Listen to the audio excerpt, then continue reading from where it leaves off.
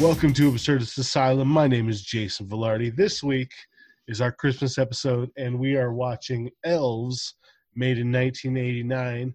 Now, despite this being our Christmas episode, Elves is not a Christmas movie. Elves is a movie about Nazis, magic, and becoming a woman. But mostly, it's a story about how a girl gets reunited with her father. But we'll get to that. As always, I'm joined by my host, Brad Kusi. How you doing today, Brad? I'm doing well, Jason. How about you? I am fantastic. How's life been treating you? Pretty well, actually. Now that I'm not really in the busy filming season, I can actually enjoy Christmas that's coming up here in the next few days. Yeah, I'm finally at the point where I can enjoy Christmas. It's like it's got to be like it can't be more than a week or so before Christmas before I'm like actually in the Christmas spirit. So, Brad, you're being humble right now, and you're not mentioning the fact that you just graduated from film school. Congratulations, by the way. I'm super proud of you, bud. Why don't you tell us a little bit about that process? Yeah, thank you. Film school was intense. It was 3 years. It took a lot of dedication, a lot of hard work. I didn't sleep. I wouldn't sleep for about 5 or 6 months each semester. But I got to make a lot of cool films, and I made a couple of commercials, and it really kind of put me on the right track. Now that I'm done with film school, I'm looking at collaborating with other filmmakers. I'm looking at investment opportunities. I'm buying a bunch of my own equipment so I can start making my own smaller content and just seeing where that road takes me. Yeah, it's we'll be working on the Absurdist Asylum documentary here soon, but as proud as I am of how you actually went through it and actually made it there, I'm sure you've got to be super proud of yourself. Did you ever think you'd get there? Did it seem like an attainable goal when you first signed up? I think the first thing after my first semester, I realized, man, this is a lot of hard work because, I was also holding down a 40 hour work week with a job to pay the bills. And I thought, man, how am I going to balance these two? Like, there's just no way. But as time, went on, I learned how to multitask, and I learned how to get everything set up the way that I needed it to, where I was able to work a full-time job and finish school. So it actually got a lot easier as time progressed. And, with my skills, adapting and the knowledge that I gained, but it doesn't mean it was easy. It was still pretty difficult. And there's quite a few people that I know that started with the same time that I did, and they didn't make it. They quit about halfway through. I think there's maybe me and 3 other people from my starting semester that actually graduated this semester. Yeah, it's quite the feat. You've been going to school, and I've been sitting around fucking like streaming on Twitch and shit. So, congratulations again. But that's not the reason why we're here. We're here to talk about this, dare I say it, monstrosity of a movie. I'm actually looking forward to talking about this one. I think it's one of the best ones that we've picked for our show because it's right up our alley, and I'm actually looking forward to hearing you shit on a film that like clearly needed some work. I don't want to shit on it, but oh man, this one's really tough because like I try to like watch a movie and just give it the credit that, hey, it's really tough to make a movie. Not everything works out, but this is probably the number one in the back of my mind that just makes me think, Jesus, how many things went wrong on set or during the script to even like, why did they even make this? At some point, it's a lost cause, but they pushed through and they also made this horrific movie. Yeah, it is definitely a product of its time. This movie was made in 1989, not to be confused with Elf. I would have thought this movie would have been called Elf because I'm pretty sure there's only one, but we'll get to that. So the movie starts just like a lot of horror and Christmas movies do, oddly enough, but they like film just some like random trinkets and like scenery from the season that they're trying to project. Like they've got some ornaments and like little snow globes and all that. and they try and give it like this ominous tone as they're skipping from just like random object, little ballerina on a music box, like skipping from object to object. And I think one of the things that worked was the music. They did like get across the point that they're trying to set like an ominous tone, but I don't know, that Christmas is just too wholesome to like just use everyday Christmas objects as like a ominous setting. Yeah, I think that, I've seen a lot of like horror Christmas movies, but this is not a good one. This is one that really makes you think like what the hell were they even going for? Were they trying to be funny? Because some of the horror scenes are, to me, are kind of funny. I don't know if it's just because, this is made back in, the late 80s, very early 90s, and we're just so used to having better content. I'm not really sure, but to me, this is actually more of a comedy than it was a horror. 100%. So it starts when we meet our main character, Kirsten, and her two best friends, Amy and Brooke, and they're out in the forest and they're beginning to perform some sort of magic ritual. They got a candle, they need to find the perfect spot. And the lesson that I've learned from 80s movies is don't fuck around with magic, because defunct or broken rituals will go the exact opposite that they want you to. And of course, this is the 80s, so they have to like have that satanic panic ritual to like start off the bad things in this movie. But they start by reading off this script where they call themselves the Sisters of Anti-Christmas, and you can tell our main character is like kind of over the Christmas story and theme.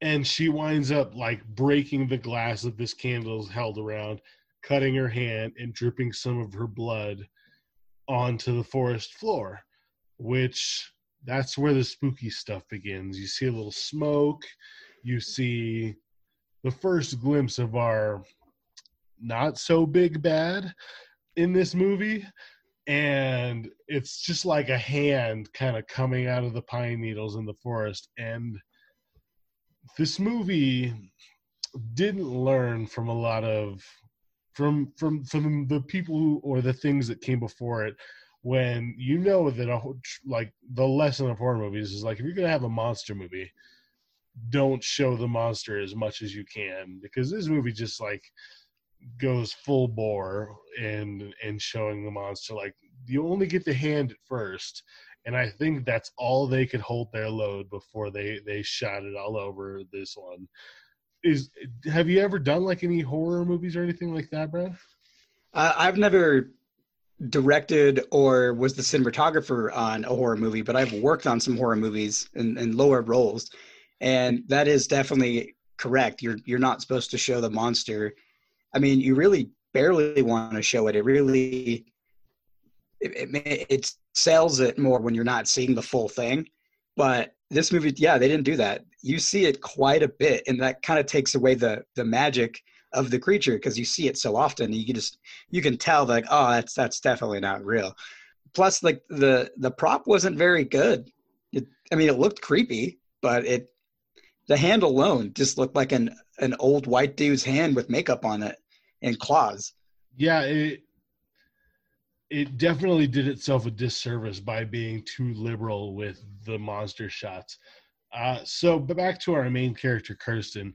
She has her grandpa's notebook, and she's not supposed to be in this forest, according to her grandpa. And so after she cuts her hand and run home for help, the first thing her grandpa does is smacks the shit out of her. And he does it because he cares, because it's an 80s movie. He makes it very clear that he was worried about her, and that's why she needed to be smacked around a little bit. A little bit. A little bit. Yeah, no, it was just twice. It was because he cared. And we also learned that like the rest of her family life is also awful. Her mom, because she found out she disobeyed her grandpa and took his notebook, decides that her punishment is going to be she's going to take her savings account that she's been saving for art school and just give it to her little brother because I don't know, like moms are awful, I guess, is the story there that they're trying to get across. And her little brother is a straight up pervert because there's the obligatory 80s like nude in the shower scene, and she catches the little brother staring her down. And when he's caught, he says, I'm going to tell everyone I saw your tits because I like staring at tits or some shit like that. That was super awkward. Yeah. When she finally catches him, she asks, like, what were you doing? Or she calls him a pervert or something like that. And he goes, I'm not a pervert. I just like looking at naked girls. Like, I know you're 9 years old or maybe 10, but that's exactly what a pervert is, man. And they disgrace the name of the Ninja Turtles by just having the kid wear a Ninja Turtles outfit. Oh, yeah, I forgot he was wearing a Ninja Turtles sweatshirt. I used to have one just like that. I had the same one. So, and we find out that this girl's only friend at her house is her cat Agamemnon. And, once she gets out of the house and she goes to work, she's got her friends Amy and Brooke that visit her at work. Mom is mad at Agamemnon because in the middle of the night, her little brother woke up screaming because he saw a fucking little ninja troll.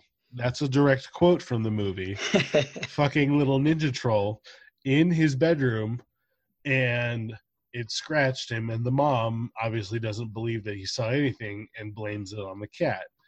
So meanwhile, back at home, while girls at work the next day, mom kindly caresses the cat while he's eating and then shoves it in a pillowcase and promptly drowns it in the toilet. Oh God. And that's there was not really any setup for that scene either. It cuts right into it. She walks into the bathroom and just starts dunking the cat into the bathtub. And we talked about this earlier before, but like you could tell like it looks like she's just drowning a pillowcase. There's a shot where you're looking right over the toilet and you would think of as the filmmakers like, hey, maybe we should put something in the pillowcase to give it some life, to make it look like there's something in there. But no, they didn't do that. It looks like she's just washing a pillowcase in the toilet. Yeah, it looks like she's got like a couple of black socks in the pillowcase, and there's no fight back from the cat as the mom just like pushes her hands on this like soppy pillowcase in the toilet. And then the next scene is she's got a grave already dug for the cat, so she like has this sopping wet pillowcase, and she doesn't dispose of the pillowcase. She just dumps the cat out into the grave because I'm assuming she wants to hold on to that pillowcase. And she like whispers some shit of like, now I've got some fertilizer for my petunias. Which makes no sense. Like, I mean, what? After a while, I'm sure if you wanted to plant some petunias over that cat's grave, I'm sure it would probably. But like, mom's a little messed up, and we learn that this girl is working at a department store, and at this department store, her break time is filled with, and I quote, goofing on Santa. So her and her friends go wait in line to go sit on Santa's lap. And when she gets up, Santa starts running his dirty hands up her leg and says, what do you want for Christmas? And she goes, I don't know. Can you make it snow? And Santa says, oral. She goes, what? He says, Santa wants oral. And obviously, maybe not obviously because it's the 1980s, but she slaps him and gets up and gets a little upset. That turns into a thing where her boss starts berating her for fucking with Santa while she's on shift. And obviously he gets upset with Santa. One thing that they said is like, this hasn't happened at Gollum's for 50 years. Like, he says that as if he's been there for 50 years, but this guy is maybe like 35 years old. And he says that like, I don't know that. How would you know that? Like, did they give you a brief oral history of the grocery or the department store you worked at? Yeah, Uh, during your orientation, when you become the manager of the department store, they say, "Oh yeah, here's your wage and here's what you do. Oh, by the way, we haven't had anyone. Santa's never groped a girl in the last 50 years, so just keep that in mind." yeah, just um, so in this time we meet the guy I'm just gonna call Santa throughout this movie, Dan Haggerty. Dan Haggerty, who played Grizzly Adams, is basically this ex-alcoholic guy who used to work for the department store. Uh, we later find out he's a department store detective, which I don't know that that's a thing that ever happened in real I life. don't. Yeah, I don't know about that. But he is like kind of begging the manager back, begging the manager for his job back. And when the manager kind of tells him like, "Hey, I can't hire you, but go get some coffee and donuts on me," Santa gives him some like, "Come on, man! Like, how are you gonna treat me like that?" And the manager looks at him and says, my favorite line of the movie, which is, "You take that cinnamon outside, mister. It's Christmas time." Which I'm not sure if like you take that cinnamon outside or cinnamon has ever been like a paraphrase for something, but I'm gonna try and bring it back. Like that's gonna be used at least one time this holiday season. God, I really hope you say that to some dude in like a bar who's super drunk, like some guy that wants to fight you, and you just say that line back to him. Just hit him really hard with the "You take that cinnamon outside, mister." And I'll be right there recording the whole thing. Right, right. It's I think it's multi- because like cinnamon is like it's kind of harsh and it's not pleasant by itself. And so I think maybe that was kind of like the whole thing. Honestly, they could have just said, "Hey, we need more Christmas stuff in this. Let's just add Christmas stuff to the dialogue." I that's probably a distinct possibility. So after this whole ordeal where Santa fills up Kristen and he kind of gets scolded and sent back to his break room, we come in on Santa, or not Santa, but creepy feel up the main character Santa, and he's in his break room just like chopping out lines of coke, just like it's 1989 or 1988 when they filmed this thing. And we get our second look at this little monster arm that reaches up and grabs a knife out of a kitchen block in a full department store, and he makes his way to the break room and stabs cokehead Santa in the nuts like 17 or 18 or 63 times. It seemed a bit excessive. He really got in the sack of toys. It was a weird scene. I was not expecting that. Santa, yes, he did. He did take a plunge into Santa's sack of toys. Of course, because this department store, just needs a new Santa, and nobody was murdered because, of course, it's Christmas. The manager of the department store offers real Santa, Grizzly Adams, a job as their new Santa Claus, and he not only is working for the department store, but he stays in the same break, like he's like sleeping in the same break room that old Santa just got stabbed in. So being in this room, he discovers like this little symbol, which almost looks like a sickle with a cross through it. And being the department store detective slash, I guess he was an actual detective at this point, we learned, who presumably lost his job due to alcoholism. He like draws down this symbol and he makes kind of a note to investigate this a little further. So, and he, while he's doing this, he's actually like talking to the bloody outline of Cokehead Santa. Oh yeah, as if he's right there. He's like, "I'm gonna avenge you" or some shit like that. Yeah, he after we learn that Santa is staying at the department store, we learn that the girls, Kristen, Amy, and Brooke, have a plan to stay, or not stay, but they're gonna like break into the department store and kind of have this little date night with their boyfriends. And so the girl, Kristen, kind of sets up a thing where she can make her way back into the department store, and they're all like preparing for these boys to come. And this movie is like chock full of dated, like pretty heavily dated, like 80s dialogue where the girls are, I don't even know how to describe it, just because it's when they talk, it feels like they're specifically trying to be in a commercial for like the next coolest thing. I think it's just horrible acting.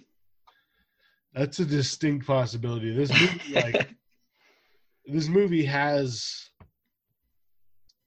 a lot of interesting things going for it. I'm not going to say good things going for it, but it's got the plot that could have been interesting, but the actors, I'm not sure if Dan Haggerty, like real Santa, is a good actor who's just phoning it in, or a bad actor who's like really trying his hardest.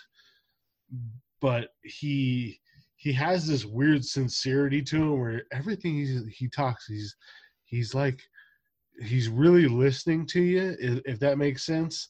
Mm-hmm. But almost everyone around him, I will talk about my favorite actor in this movie in just a touch, but almost everyone around him is genuinely awful. And it's funny how this movie, if you look on IMDb, how this movie killed almost everyone's careers.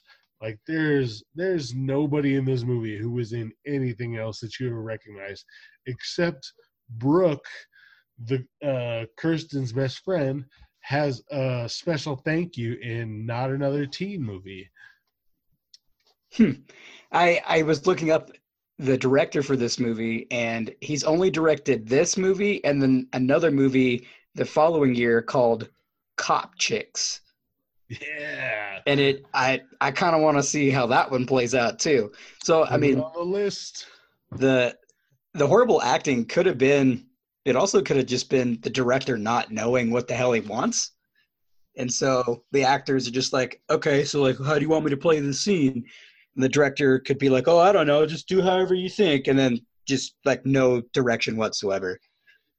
So it could be the director's fault too. But I mean, like I said, these actors and actresses did not do a very genuine job.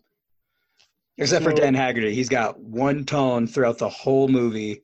Like super sincere and worried about everybody, right? Yeah, even when he's trying to get his job back, he's like, come on, man. Like, I just need a job. He's like, I know things are hard, but come on, it's hard for me too. But so once we see this girl at her job and they have this thing, she comes home and her mom was like, hey, how was work? And she was like, oh, it was pretty awful. Santa got killed today. And it's not even like acknowledged in the movie that she just like said Santa. She goes immediately from that to, hey, where's my cat? And mom's like, I don't know, I haven't seen your cat all day. Why don't you check outside? So now that she's back at home, Grandpa's got a couple of friends over, and he's talking with his friends. And I actually wrote down, when I was watching this movie for the first time, Grandpa Nazi ? And it said his friends want to rebuild the new bloodline. And so his friends are over talking about like how this was the plan, and it doesn't seem like Grandpa's on board with the plan at all anymore. We forgot to mention, Grandpa has a horrific German accent. Oh yeah, that's exactly why I was like, Grandpa Nazi ? Because he has like a heavy German accent. And his friends mention, when there's no more room in hell, the elves will walk the earth, which is the first clue that we get, that aside from the title of the movie, I suppose, that this thing that we're seeing is anything other than a fucking little ninja troll. But then we get like the full shot of it, and it looks like, you remember the old tabloids where they had the Bat Boy? Do you remember the Bat Boy from the tabloids? Yeah. It looks like an old version of Bat Boy from the tabloids, like pointy ears, no hair. For some reason, it's always in like a cold flop sweat. Yeah, it looks pretty bad. It's you think they would have spent a little bit more time on it, or at least don't show it as much. That is a filmmaking tool, though, for like horror movies. You save the monster. You don't shoot the monster. You only put him in the spots where he's going to make sense. You don't need to show him in his full entirety, at least not until the very end. You see this thing like 30 times before you even get to the end. Like, you see him all the way throughout the movie. Yeah, it's whatever the number is. It's too much because, like you said, they didn't put much time into the elf itself. It has this like lockjaw situation where no matter what it's doing, its mouth is wide open. And I think it's just the puppet they built. Yeah, but you can I could make a puppet that its mouth closes. Like that's paper bag puppet 101. And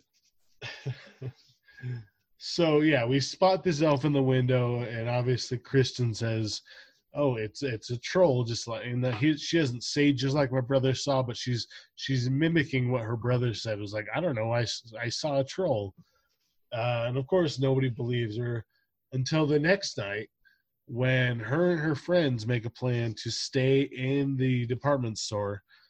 And I guess her friends are planning on like giving it up to these boys that we haven't met yet. And yeah, this is their night. Yeah, right. They're the whole what's the test? The Bechdel test. This movie does not pass the Bechdel test in any way or another, because the only lines these girls have, or at least the only scenes these girls have, always ends with them like talking about boys or boys' dicks or whatever the case may be. I know that this is a late 80s movie, and that's just kind of the status quo, but they make a plan, and they go into this department store at night, and they're like setting up this big night for the boys where they all wear these like fancy outfits that they picked out from the department store. And they've got tents that they're all going to bang in, and candles everywhere. Yeah. And so and then also we find out that this is where we find out that real Santa is living in the department store. Basically, instead of the boys come knocking on the door, which they do eventually show up, but they get intercepted and immediately murdered by Grandpa's Nazi friends. Like, the boys are such a minuscule character, despite them being talked about so much in the first like 25 minutes of the movie, that I couldn't even tell you their names or what they look like. And I've watched this movie today. Like, I watched this movie before and I watched it again today, and I couldn't tell you what they look like or what their names were, because they did not matter. They were just lambs to the slaughter to these Nazis who show up at the department store and try and they say later in the movie that they're trying to protect Kristen, but they are doing a lot of damn shooting and a lot of damn murdering to be trying to protect this girl. Yeah, the whole boys being murdered part was like, in filmmaking you have what's called a setup and a payoff, and so they set up the boys for the last 20 minutes, like you said. And so I thought, like, okay, maybe it's going to be kind of like one of those horror scenes in Friday the 13th where, like, as they're banging, then they're going to get murdered, because that's usually what happens in a lot of these kind of horror movies. No, I think they had like a total of like 30 seconds of screen time before they all get brutally murdered. Yeah, and I thought at one point that the end of the movie was going to be that Kirsten was going to have to bang one of these guys to no longer be a virgin, because that just seemed like a plot line that I could see happening in a movie like this. And so the fact that they were murdered almost immediately that we see that after we see them was a surprise to me. And okay, so there's some like directional intrigue, I guess I'll put it that way, as to what's actually going to happen in this movie. And there are some fucking twisty turns in this movie, but that wasn't one of them. So after the boys get murdered, the Nazis get a hold of Amy and immediately murder her. Like, they murder her in an elevator while she's wearing some lingerie that she was going to sport for these boys. And then, like, if you're going to cut one look at this monster out from this movie, it's the one where he is stalking this girl and comes across a holiday display elf wearing a Santa Claus hat. He takes the Santa Claus hat and then murders Brooke while wearing the Santa Claus hat, for whatever reason that may be, because they had to get the one like piece of promotional footage that I see of this movie is the elf wearing the Santa Claus hat. Yeah, it is. Probably just to try to sell the fact that this is an elf and not some weird creature. And it's like the creature itself is so far from what anybody would picture as an elf that it's weird that they keep referring to it as an elf.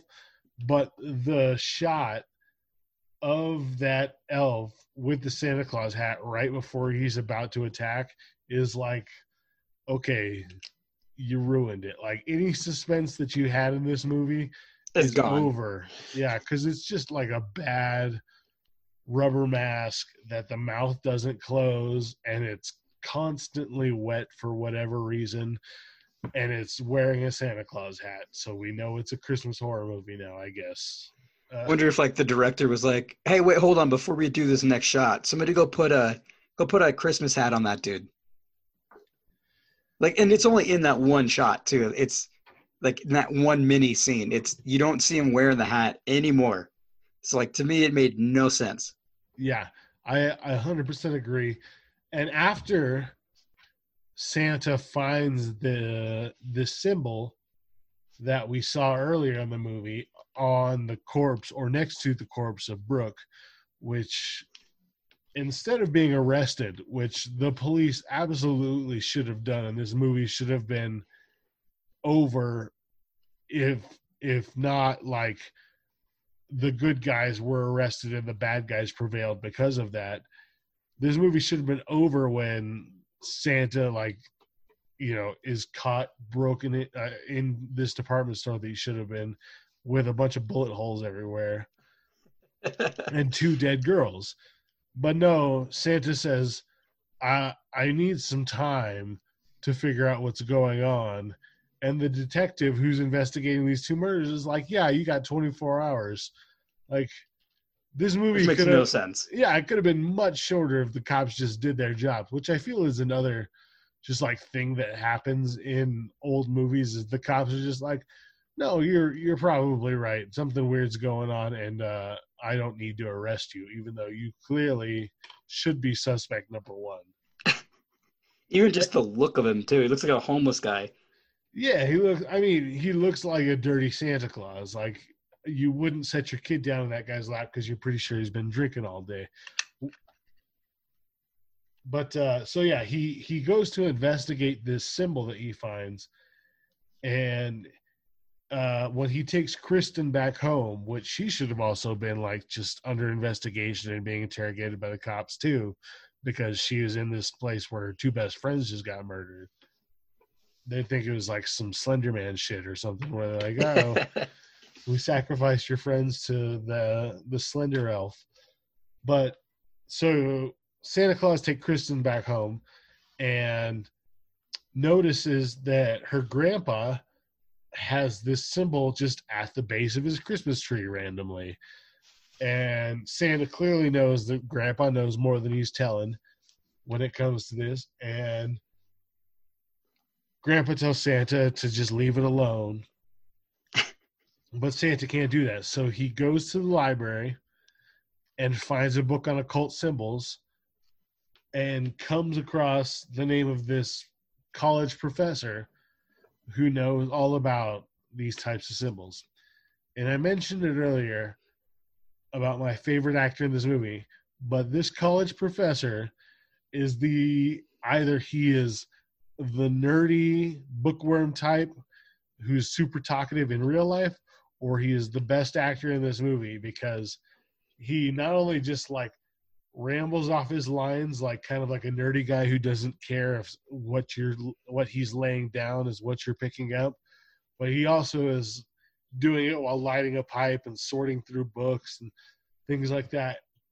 And he tells him about how the Nazis were the last like group to believe in elves, and the last group to really put any credence into this idea that elves were real.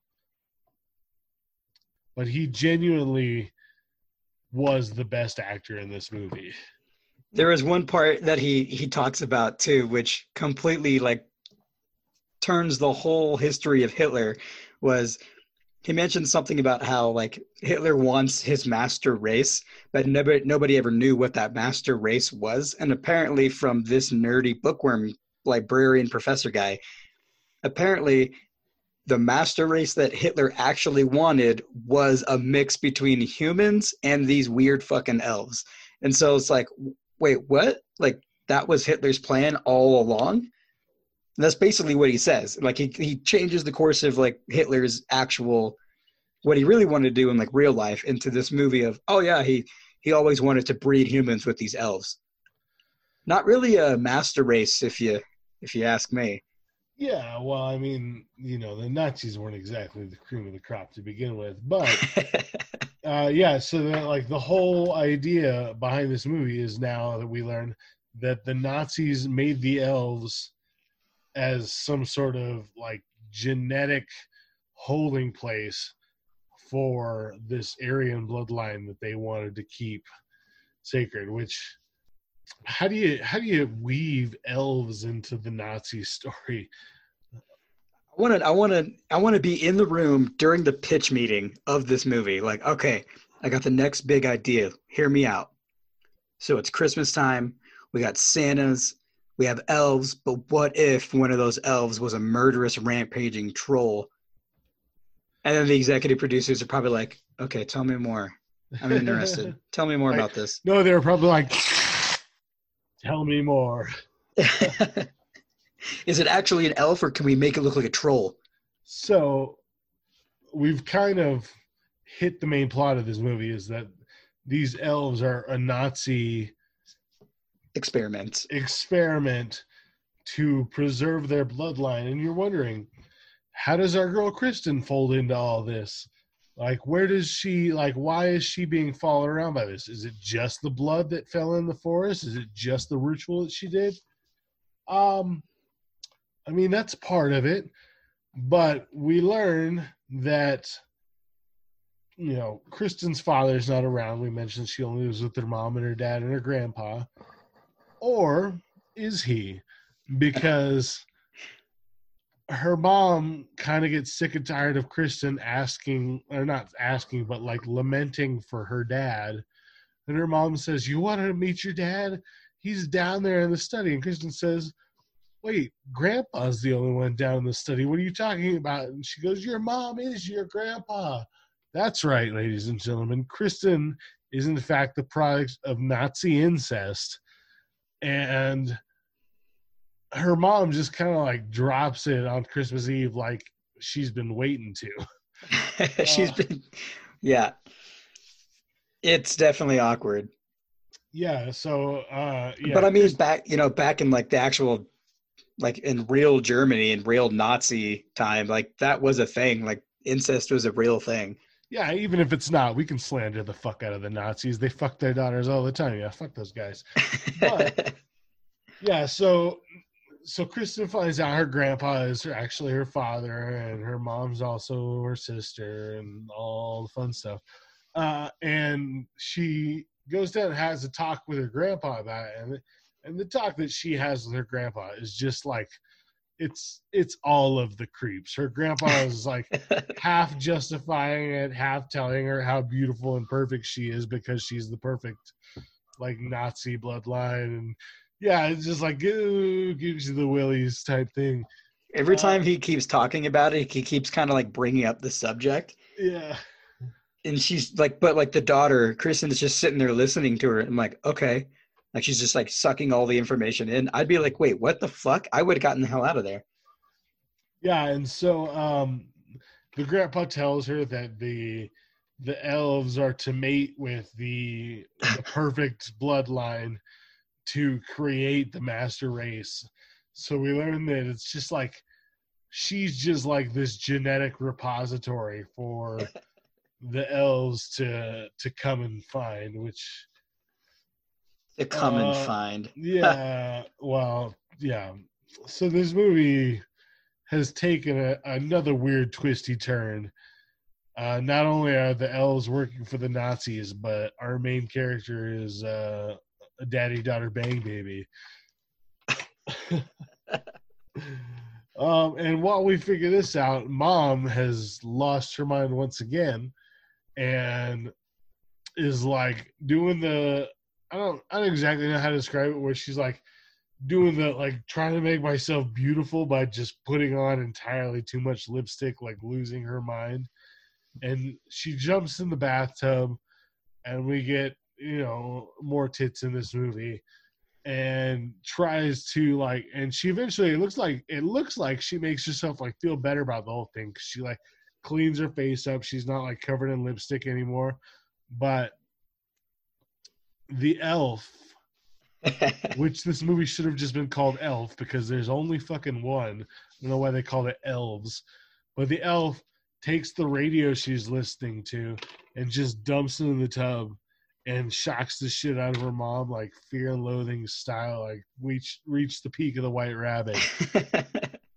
Like the worst shot of this elf is when he's staring at her mom naked in the bathtub, getting electrocuted, and you get like a shoulder up shot, like a bust shot of this elf just like nodding up and down vigorously. Like I was just going to talk about that. Super enjoying it. Yeah, please do, because they look like a hippie at a rock concert.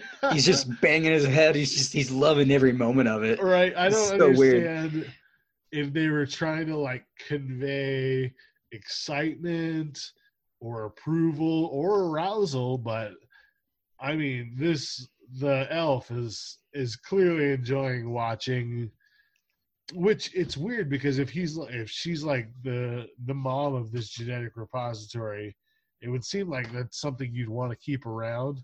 But nope, elf's like just jacking it while she's being electrocuted in the bathtub. It was actually probably my favorite scene because of how horrible it was. Well, and you know, it's fair enough, and it's like they Santa like sees this first before the kids do, and the kids are like, "Is Mom okay?" And he says she's gonna be all right. And it's like, I hate to break it to you, Santa, but no matter what you say, Mom's not gonna be all right. She wasn't all right before the radio hit the water, and now she's definitely not gonna be all right. But my second favorite line in this movie is Willie, the little brother, comes down when they're in the middle of this deep conversation about how Kristen is like grandpa's fuck baby. And he says, "Are we going to be all right?" And Kristen goes, "No, Willie, grandpa's a Nazi." Just like, you know, laying it on thick. You just ruined that kid's childhood. And he doesn't even... He doesn't even move. Register it. Yeah, it doesn't make anything. I think the only thing that kid says from that point on in the movie, maybe not the only thing, but the next thing the kid says from that point on in the movie is like, you think we're going to get good presents? There doesn't seem to be much under the tree. He's just completely oblivious to what's going on. I'm pretty sure at 9 years old, I knew what a Nazi was. Yeah, I wouldn't say that that's too far off. So Grandpa's Nazi friends wind up coming back to the house and attacking Santa and Grandpa because he's no longer on board with this, like, let's make Nazis again plan. And wind up killing Grandpa, fighting with Santa Claus. But Grandpa tells Kristen that there's only one way to stop this, and it's this, like, crystal that he's blessed. And you see some, like, special effects with a crystal, like it's imbued with power. But before they can grab the crystal and finish it off, Kristen and Willie, her little brother, have to go running off into the woods just to kind of escape these Nazis who are like, they're doing the Brad Cousy and kind of like filming a cinematography documentary about how they're about to remake the Nazi Party. Like, not saying your documentary is about the Nazis, but they're doing the, like, filmmaker thing where they're like, ooh, here's Kristen, our main star, and here's their little brother, and here's Grandpa. And they're kind of like doing a whole movies of the start of the Aryan Race 2.0. God, it was so weird. And I think one of the weirdest parts of that whole scene was like he had a name for the stone and everything. I think he referred to it as like an elf stone or something. Like, you remember like in like medieval times, there's like rune stones. Like they just completely stole that from like medieval times and said, we're going to throw this in there too. Hey, we created this creepy ass monster, but here's how you kill it.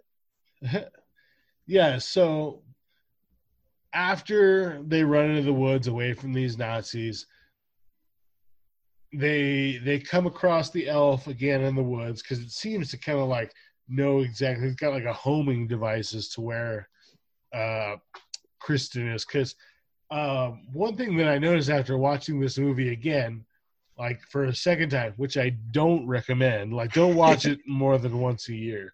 But it really seems like this elf actually has like feelings for Kristen, and it's not just like a monster. It actually like wants to care for her because it seems to have like be protective of her and be like careful with her when it gets real close to her, and it like knows exactly where she is.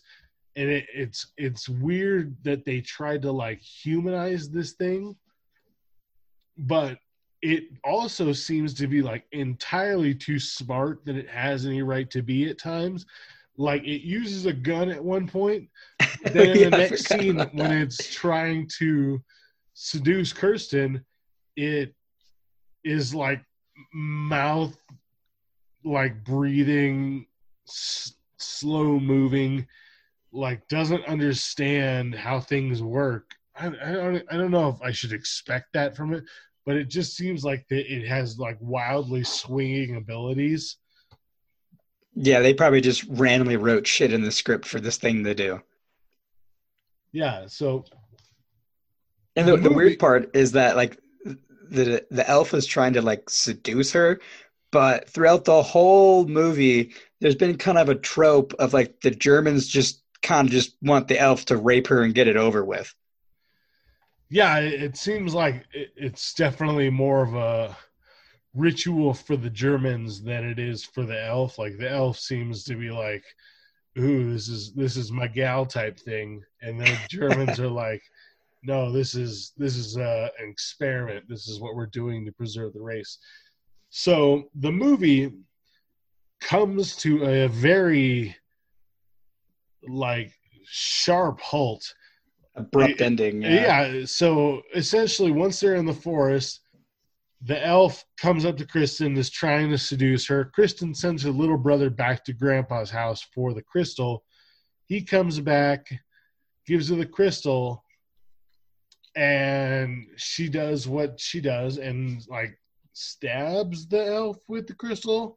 Like they imply throughout the last half of the movie that she'll know what to do.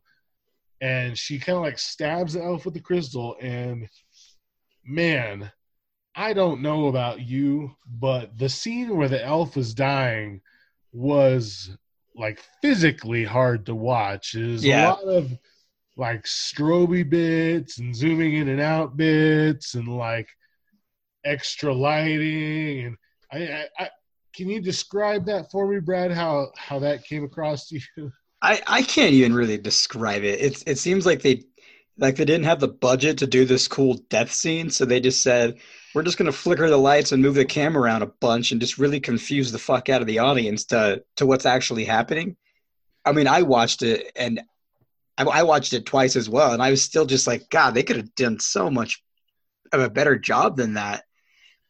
Basically, if you haven't seen the movie, they move around the camera so much and like zoom in and out and back and forth and up and down with all these lights, and there's fog in the forest. Like you don't even know what the hell's happening for like a solid 15 seconds.